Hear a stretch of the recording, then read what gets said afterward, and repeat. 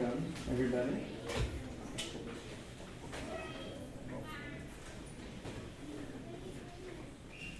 We set over here.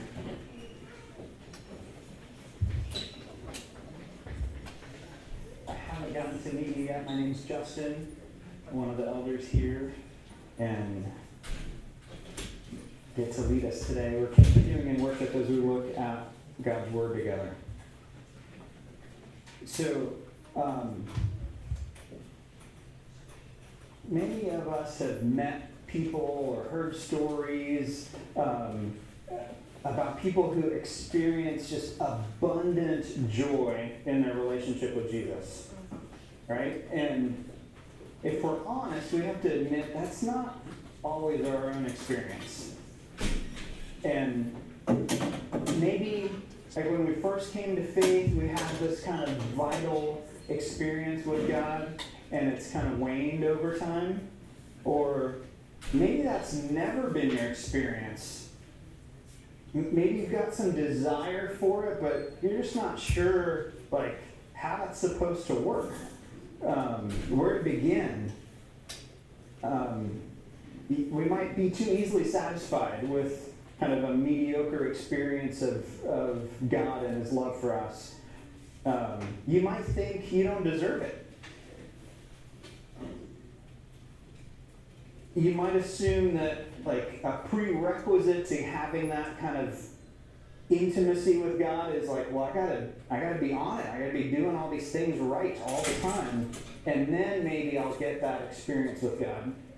And you might assume it's rare. Like only these super Christians kind of get that experience. But in much of His teaching, Jesus describes what looks like a life really close to Him as like a normal experience, like that we should expect to have that kind of connection with Him. And the Sermon on the Mount lays out a vision that Justin Westcott talked about last week of the good life, like what life should be like. And in a lot of his teaching, it's, we have this sense of that, but I think we tend to wrongly assume it's up to us to make that happen, when it's really about Jesus' work, and our job is to remain where He's at. So this year, we're spending a lot of time looking at what it means to flourish as a disciple of Jesus. Like, what's it mean to really grow and come into our own and flourish as one of Jesus' disciples? And there are two main passages that we're looking at. One that Justin talked about last week is the Sermon on the Mount. And the other is the metaphor of the vine and the branches in John 15. So that's the one we're going to look at today. And throughout the year, we're going to be looking at certain spiritual practices, things that the church has done for centuries, and it's people being formed by Jesus into men and women who flourish in the light of His love, have been doing certain things to help them in that process and to receive grace in the middle of it. So we're going to be looking at things like prayer and reading the Scripture and times of solitude and fasting and all of these practices that people have done.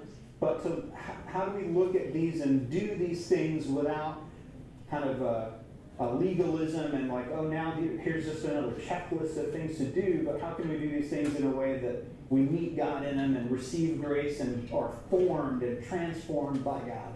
So, and that's what we're talking about for the whole year. I'm super excited about this. I think it's going to be really good for us, because I think in our effort to kind of be the people of God and do those things, we've sometimes neglected our own personal connection with God. Sometimes we live in America, right? Like, we're a very individualistic society, and often the church aims really at, like, it's all about you and God. and forgetting the church as a corporate family of God. And we emphasize that familial nature of the church so much that sometimes we can forget, like, yeah, but we need to be grounded in the Word ourselves. We need to have a connection with, vital connection with God as Father ourselves in order to and it's only fanned into flame by the community and the family of God. So, overall, my goal this morning is to communicate to you that the Father loves you. And that's really simple, and yet, it's almost cliche, and I think we miss it sometimes. We miss the fact that God our Father loves us is the foundational truth of Scripture. It's the thing that has the power to transform us, and we forget that, and we don't experience it as much as I want us to. So we'll begin by reading John chapter 15, verses 1 to 17. So give you a second to flip there. This is Jesus speaking.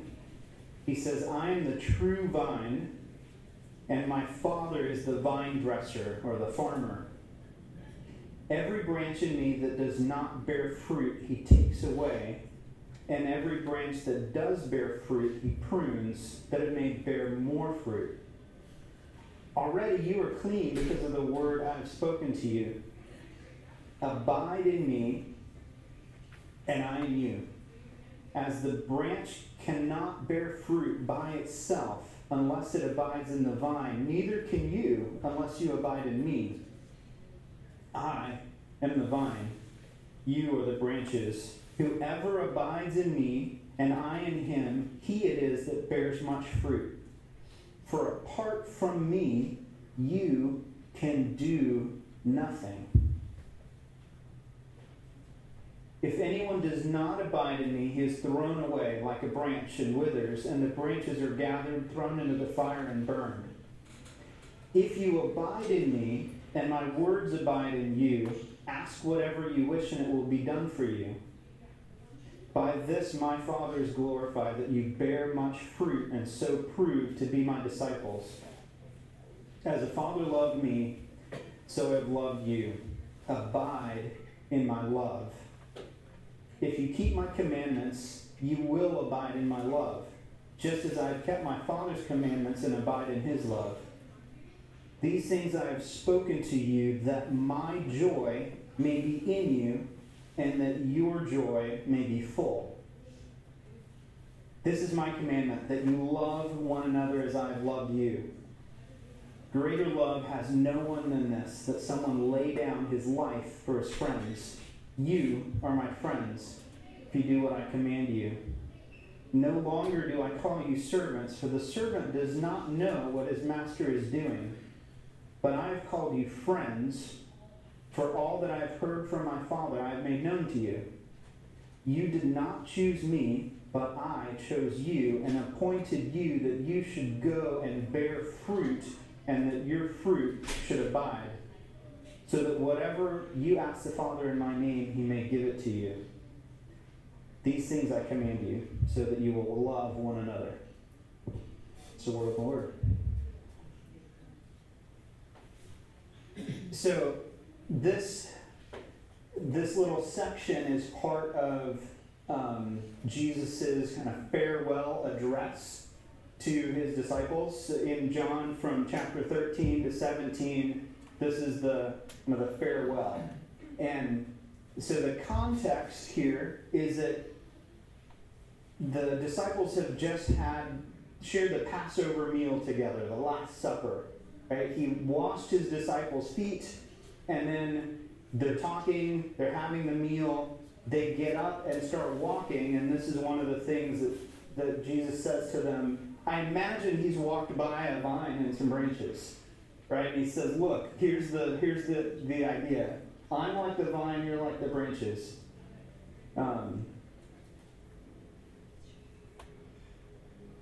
Notice he says you're already clean because of the word I've spoken to you. That's kind of a double entendre there. It also means pruned.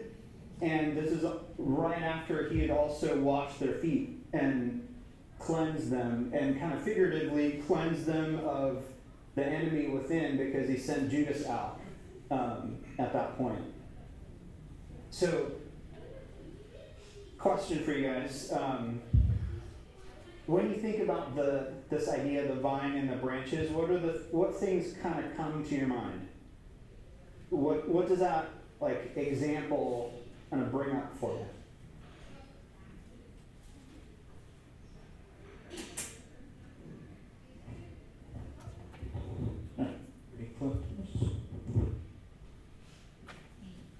What do you think of? In every possible aspect? Yeah. We have a huge arbor, and we grow grapes and a finicky kiwi and every year. And it starts out really, really sparse and finely looking, and by the end, or midsummer, it has grown over the top, and it's shade, and it becomes our very favorite place to sit on the whole property.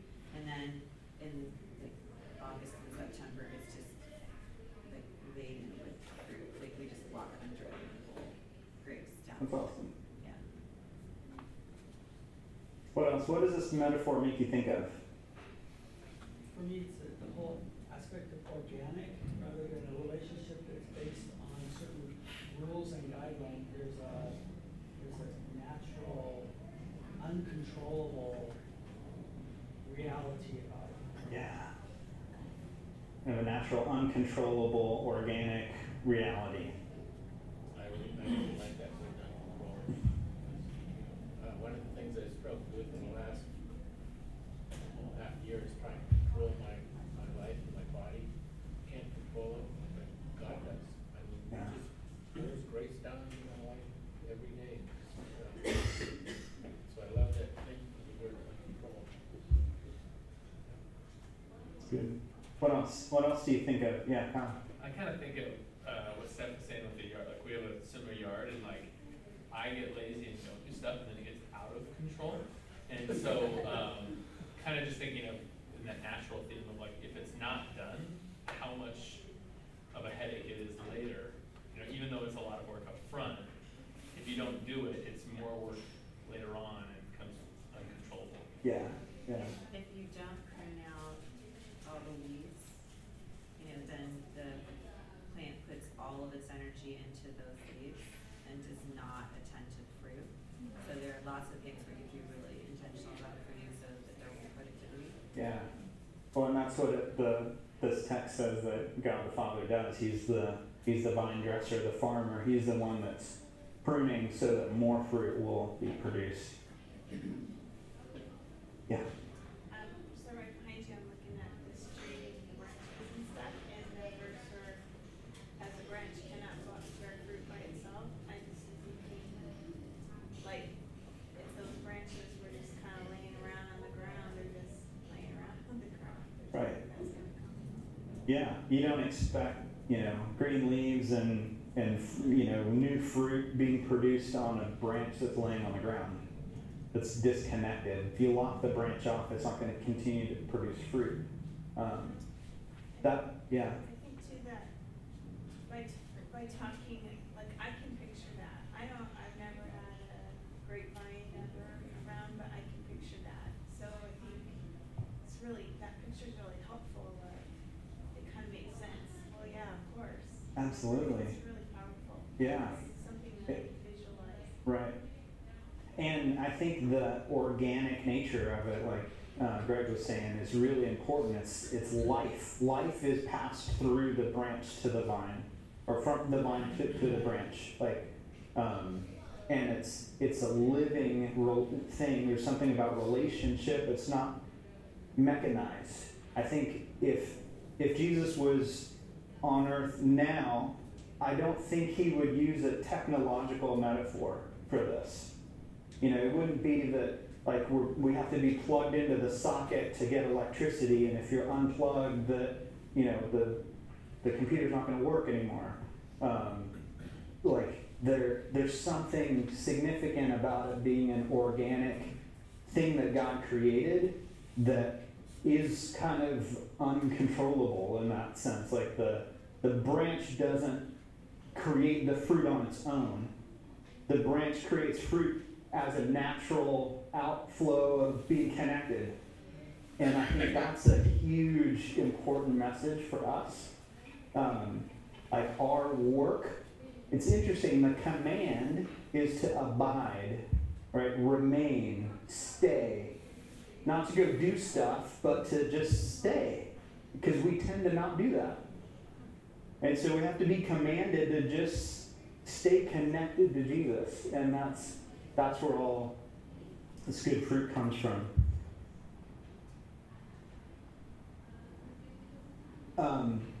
So I really like this phrase that, and Jeff Vanderstelt used it when we were on the retreat. Said, abiding leads to abounding. Like, we're not going to abound with good fruit unless we're abiding in Him. And we could wrongly kind of aim at abounding and try and make it happen. And it's never going to be effective and fruitful unless, like, we need to aim at abiding and let abounding happen.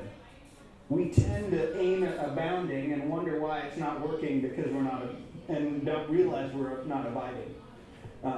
So, we want to see change and transformation and experience of God's love and patience and faithfulness and joy.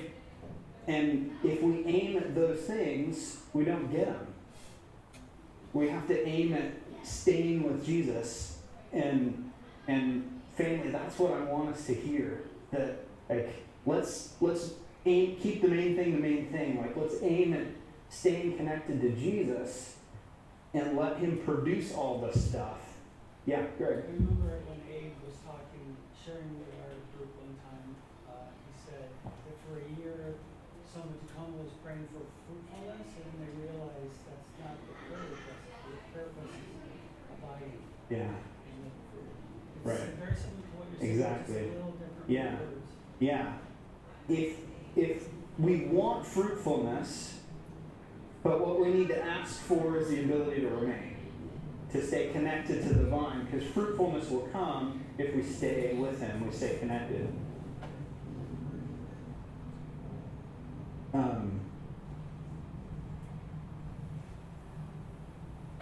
In John, right before this chapter, John 14, Jesus says, "Whoever has seen me has seen the Father." How can you say, "Show us the Father"? He's responding to Philip's question of, like, show us the Father. And he says, "Do you not believe that I am in the Father and the Father is in me?" So, and the passages, this farewell discourse of Jesus is somewhat repetitive. Like, as he's saying the stuff about the vine and the branches, he's giving a new metaphor for something he's already said. And so he's re-emphasizing. Anytime we see in Scripture there's some repetition, that's a good clue for us to think, like, okay, this is important. I need to pay extra attention to it. It's been repeated again.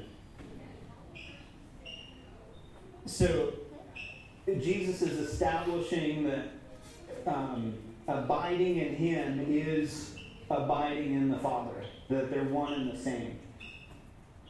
And I want us to, like, really hear this point that the gospel of Jesus leads to knowing God as Father. Right? God has lots of names in the Scripture. We sang Rock of Ages. He's the Creator. He's the Provider.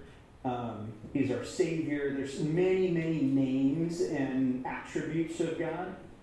But interestingly, when Jesus prays, every time it's recorded in the Scripture, He addresses God as Father, all but one time. And we'll get to that. And over 150 times, He refers to God as Father to address God as Father in prayer really is to acknowledge that through the gospel we've been adopted into his family. And I think that is the essential foundation for all of our prayer. Our understanding of our connection to God as Father. Being made right with God through the gospel opens the door for us to share this radical intimacy that Jesus experiences with the Father. John 17, at the end of this discourse, Jesus prays that we would be one with the Father as he is one with the Father. Like, that should blow our minds. Right? Like, Jesus is asking that we would be as close to God the Father as he is. And that's what he's inviting us into. And that's so far from our experience, if we're honest. Right? Like, maybe we've got a glimpse of that sometimes, but that's what he's calling us into. J.I. Packer wrote, everything that Christ taught, everything that makes the New Testament new, everything that is distinctively Christian, is summed up in the knowledge of the fatherhood of God. That Father is the Christian name for God. And he said, if you want to know how mature someone is, ask them what they think of being a child of God and having God as their Father. Like, that's the barometer. So the thought of God being our Father really should prompt all of our prayer and our worship and kind of color every aspect of our lives as disciples. And all of our prayer is built on this foundation of God being our Father.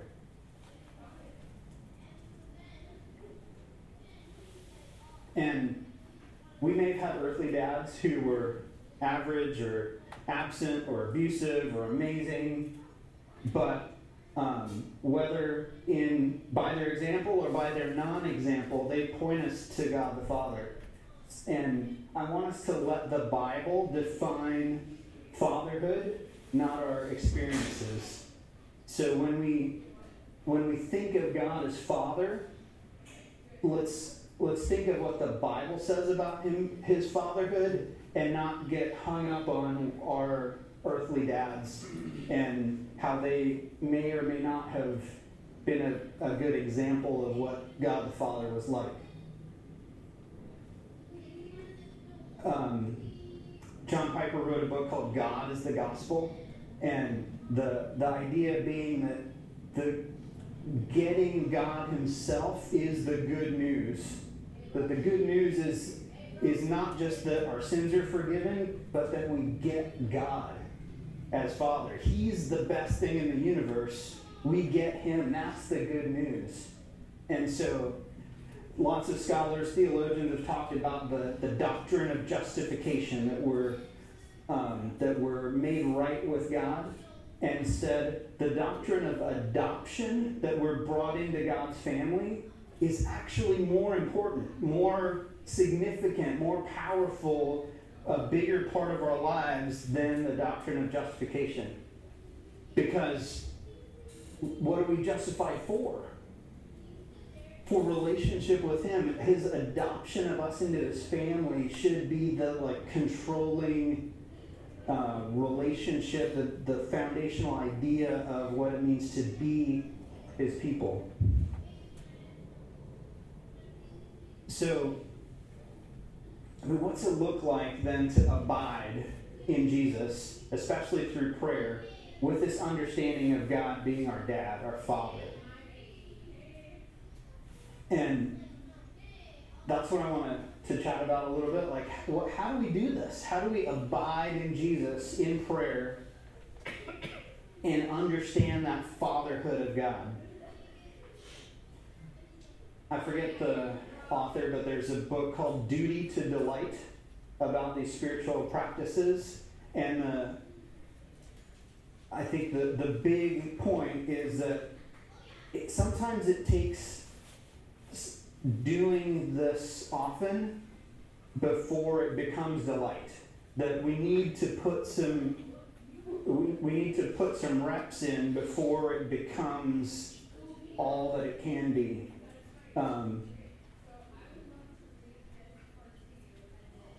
My daughter Zoe just learned to drive, right? She's got her license now, and one of the things I was talking to her about in the process was, like, so you've got teenagers, right, who, compared to older adults, like their reflexes are faster, their eyesight is better, they're like physically they should be better at this task of driving a car.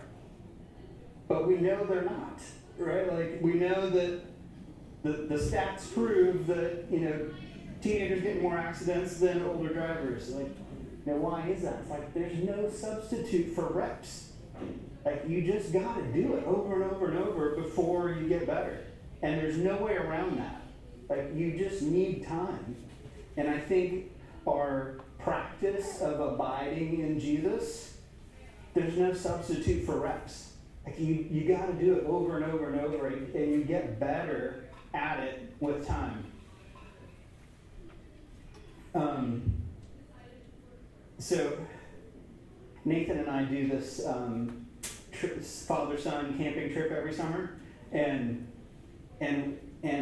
we go down to Oregon. It's called Sons of Thunder. There's a camp, and there are these experiences that are created so that dads and boys get to have an experience that they kind of debrief afterwards, and it's really like teeing up a spiritual conversation between a father and a son. And one of the things that we did, Nathan's blindfolded, and these are like swim goggles blacked out. Like, you're seriously blindfolded. It's not like a cloth where you can kind of see down next to your nose. Like, you can see nothing. And he was on a basketball court. There's a big pail, big, like, 20-gallon bucket of water. And then, was it a trash can? Yeah, I think there's a trash can. And he was given a cup, like silo cup. He had to put the empty cup on his head, walk to the bucket of water, fill up the water, put it back on his head, walk to the empty trash can and dump it in, blindfolded. And of course, it's all set up. They tell the kids, this is what we're going to do. You put on the blindfolds and then they move everything. So you have no idea where anything is. And he had to listen to me giving him instructions how to do this. But on the basketball court, there are 50 other kids trying to do the same thing, and all their dads are standing outside of the basketball court like me, yelling at their sons at what they're supposed to do. You can imagine it's a frustrating experience, right? Your kids are bumping into each other, spilling water on each other, but the whole idea was, can you pick out your father's voice in the midst of the chaos and noise, and trust that your father's going to lead you in the right direction? And, like, what a visceral, powerful image, right? Like, to do that, and then, of course we had to trade places, and then there was another one where, like, now we're not on a basketball court, we're on the giant field, and you're yelling, like, just, 100 yards away, trying to connect. So there's a lot of yelling, a lot of crying, lots of listening, like, blindfolding. Lots of blind. A lot of different years. Right, and I mean, this is enough of a powerful experience, and we did similar experiences many years between kindergarten and 8th grade. But that idea that, like, what's it take to hear your father's voice? He probably couldn't have picked out on some other dad's voice. Like, if they were randomly paired together, Like, okay, now you got to listen to this dad. That probably wouldn't have worked. He had lots of reps listening to my voice over the years, right? Lots of yelling. No, and what to do and what not to do. But so, like, it pays off, right? Jesus said, my sheep hear my voice, they know me, and they follow me. It takes time, it takes reps to get that familiarity with Jesus. And so I say that to encourage you that if you stop and try and listen to the Father and try and hear him communicate his love to you, and it just feels awkward and you don't feel like, well, I sat here for 5 minutes, I didn't get anything. It's okay. Keep trying. You need to remain. Abide. Stay with him. Keep doing it. And that will come.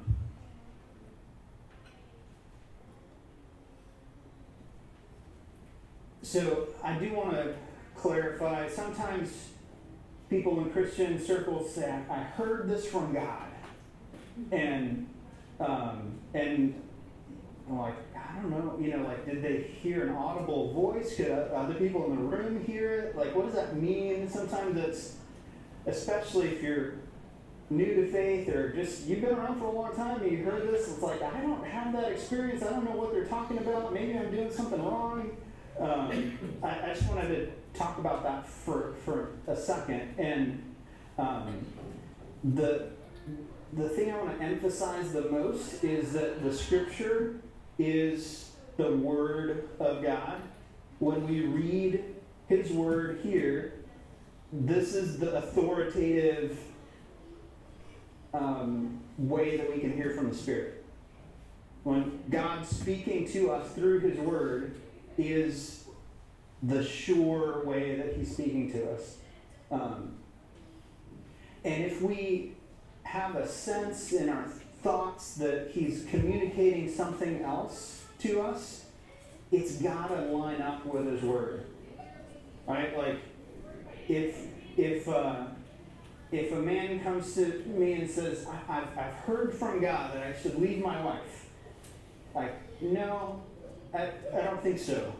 I think you had some bad tacos or something, like you're missing it. Like you're not hearing what the Spirit is telling you, because He's not going to contradict Himself. So we always want to start here. And my friend Abe used to say that the Spirit speaks Bibleese. That, the more familiar we are with Scripture, the more we're going to be able to hear what the Spirit's saying. Because Jesus said the Spirit's going to remind you of the truth that He said. So very often the Spirit reminds us of a verse. I've had a friend that said, like, I feel, she was young to faith and said, I feel like the Spirit's saying this. And she didn't know it, but it was a verse in the Scripture that I recognized, and I pointed it out to her. Look, I think you're right, because it's here. Just such a cool experience for her to go like, yeah, I was really hearing from God, because I had no idea that was a verse in the Bible, but now it's here. Now I see it. You've pointed it out to me. So often, for me, if I'm praying, I'm trying to listen to the Father, I'll have a thought that I think that might be from God, and then I think, like, does it fit? Does it fit the character of God? Does it produce good fruit? Is it peaceable and full of love? Is it the kind of thing that God would say? Is it similar to Scripture that I know He said? And that's a good way to start. So what I want us to do is to take a few minutes to pray silently where we are, and I'm absolutely sure from the Scripture that the Father wants to tell you He loves you. Like the gospel shows us his love. For God so loved the world that he sent his only son to die for us. All right, Romans 5:5 says that the Holy Spirit pours out his love in our hearts. And so, and I want to go back to John 15 and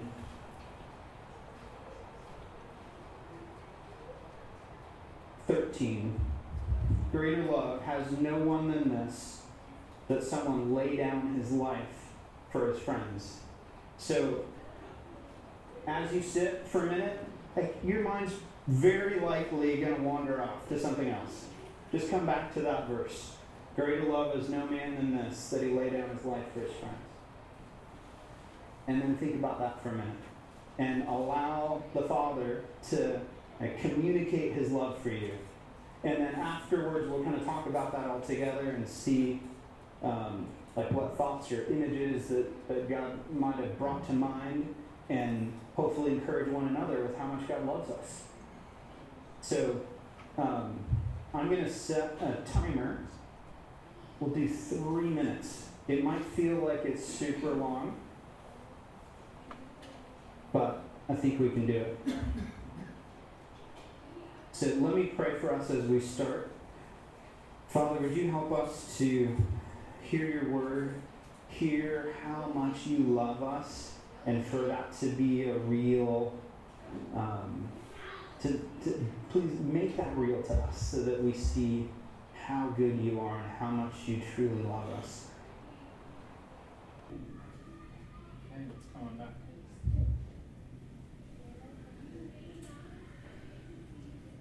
Was that super awkward?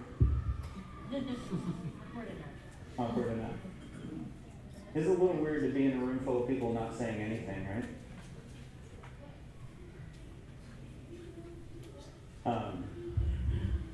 So, briefly, someone want to share something that they felt like they heard or understood, or a picture that they saw from God? Or just a comment about experience. Did it feel awkward or peaceful or? Something that echoed for me, which is the whole Father loves me part. It's just brought me back to being like a child and seeing Jesus loves me, and how it's such a staple to teach your kids, and how that's the essence of it. It doesn't matter how old we are. Right. Simple is not always easy.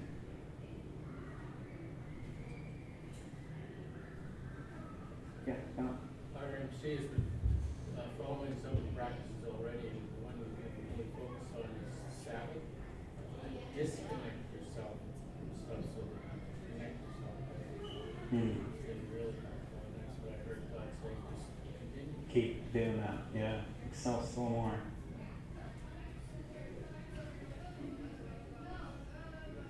One thing that kind of came to my mind is greater love of somebody laying down their life, and I think sometimes I just kind of take for granted Jesus' death a little bit, and then I thought if somebody in this room died for me, like how I would think of that, oh my gosh, but somehow I lose that translation when I think of Jesus. Yeah, that's a great thought, to think about a real friend, a physical friend in this room giving up their life for you. We should be 1,000 times more grateful that the God of the universe would give up his life for us. But yeah, it's easy to lose sight of that, even though we talk about it all the time.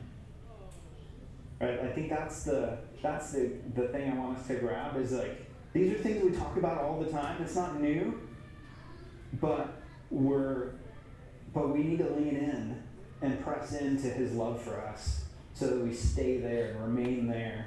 How many times have you prayed and just kind of, said a bunch of stuff, but not really thought about the fact that you're talking to your Heavenly Father who loves you deeply?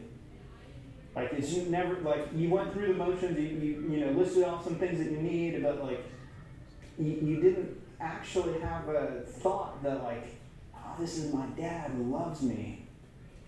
How often do we come to God with, like, shame, assuming that he's going to be disappointed in us because we haven't done X, Y, or Z, when he says, I won't put you to shame.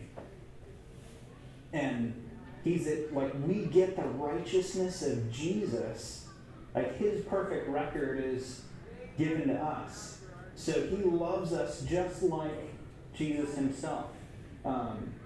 Matthew 3:17, Jesus comes up out of the water and hears a voice from heaven saying, this is my son, my beloved son, in whom I'm well pleased. Like, because of Jesus' death, God says that to you. This is my beloved son, daughter, in whom I'm well pleased, regardless of what you did that day or didn't do that day. Because of what Jesus did 2,000 years ago. Many of us have probably made, had a New Year's resolution or thought about kind of a goal for this year. Maybe one of those was to pray more, or to read the Bible more, do one of these spiritual practices more. And you're thinking, I'm going to discipline myself to do this thing more that I haven't been doing. And I want to encourage you to not discipline yourself to pray more. Does that sound weird? I want to encourage you to discipline yourself to repent of the fact that you believe in your heart you don't need to pray. Right? There was something going on beneath your lack of prayer, my lack of prayer. So as I look back on the last year, I thought, I didn't pray enough. Like, I didn't believe that God was, for whatever reason, I didn't pray enough. I believed that I could handle life without God often. If, like, confessionally, of course, I don't believe that. I believe I need God, absolutely. I believe the scriptures, when Jesus says, I can do nothing apart from him. But my actions betray the fact that in my heart I believed I could do a lot without him. And so, for me, this, December, January, I was thinking about the last year. I want to repent of the fact that in, many times I believed I could do life without the help of God. And so, Jesus said the work of God is to believe in the one he sent. The work of God isn't to pray and to read the Bible and to give to the poor and all these things as much as it is to believe in the one he sent, to abide in him, and then all those things are the natural outflow of that. So, for me, I wanted to repent of the fact that I didn't do these things the way I feel conviction from the Spirit that, like, there's a lack of prayer. And so now I want to set a goal that's helping me to bear fruit in keeping with repentance. So I want to discipline myself to repent of the fact that I think I don't need God, to express to God in faith, I do need you. Like, Father, I believe, help my unbelief. And then set a goal to help me stay in line with that. So that's what I want to challenge you guys to do as well. And this is what I want to ask you to do very specifically. Do what we just did for 5 minutes every day. Like, let that be a goal, to just sit and remember that God loves you. I think we can all carve out 5 minutes.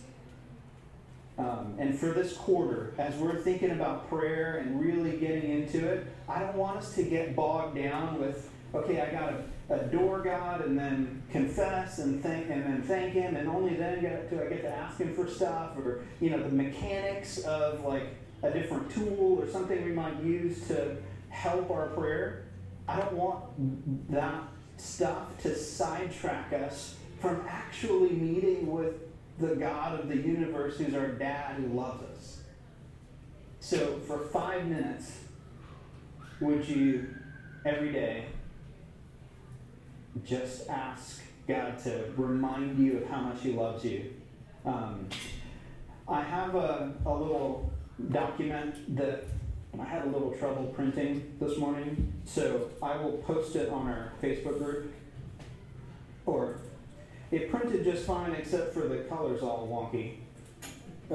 So I have a few of these if you'd like to grab one, and it basically lists a dozen verses that you can meditate on that help you think through how much God loves us.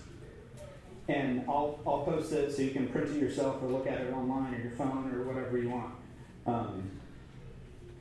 But let's do that together.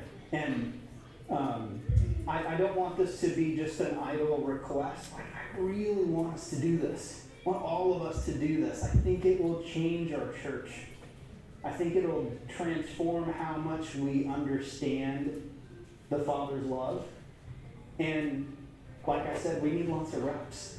So we need to do this a lot. And maybe you're at, like, I'm going for 10 minutes. I want to do this for 20 minutes. But I think all of us can start with 5 minutes. And I'd encourage you to do it in the morning.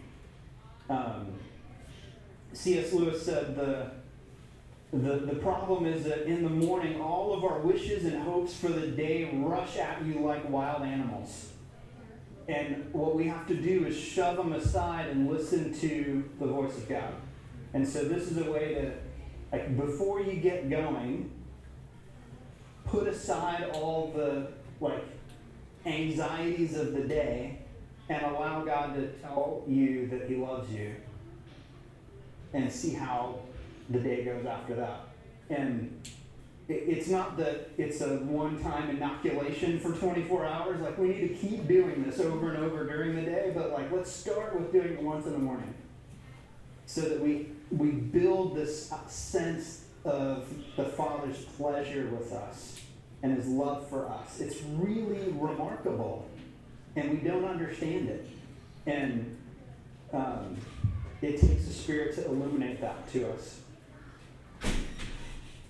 I mentioned earlier that there's one time where Jesus prayed, that's recorded in the Scripture, that He did not address God as Father, and that's on the cross, where he cried out, my God, why have you forsaken me?" In that moment, Jesus, who had this perfect, eternal relationship with God as Father, gave that up so that we could have that relationship with God as Father. He became sin for us so that in Him we could become the righteousness of God. So as we go to the table, let's think about that how much the Father loves us. Jesus gave that up so that we could get it. So Father, help us to believe that, we believe, help our unbelief. Help us to know deep in our bones how much You love us. And we pray that we would stay there, we'd abide and remain in Your love for us. And that would transform our lives. That we would be formed in a way that we flourish as human beings, as we're living close to You, in line with You, under Your protection and guidance. Help us to remember that the gospel accomplishes all of this and opens the door for us to be connected to You, part of Your family. In Jesus' name, amen.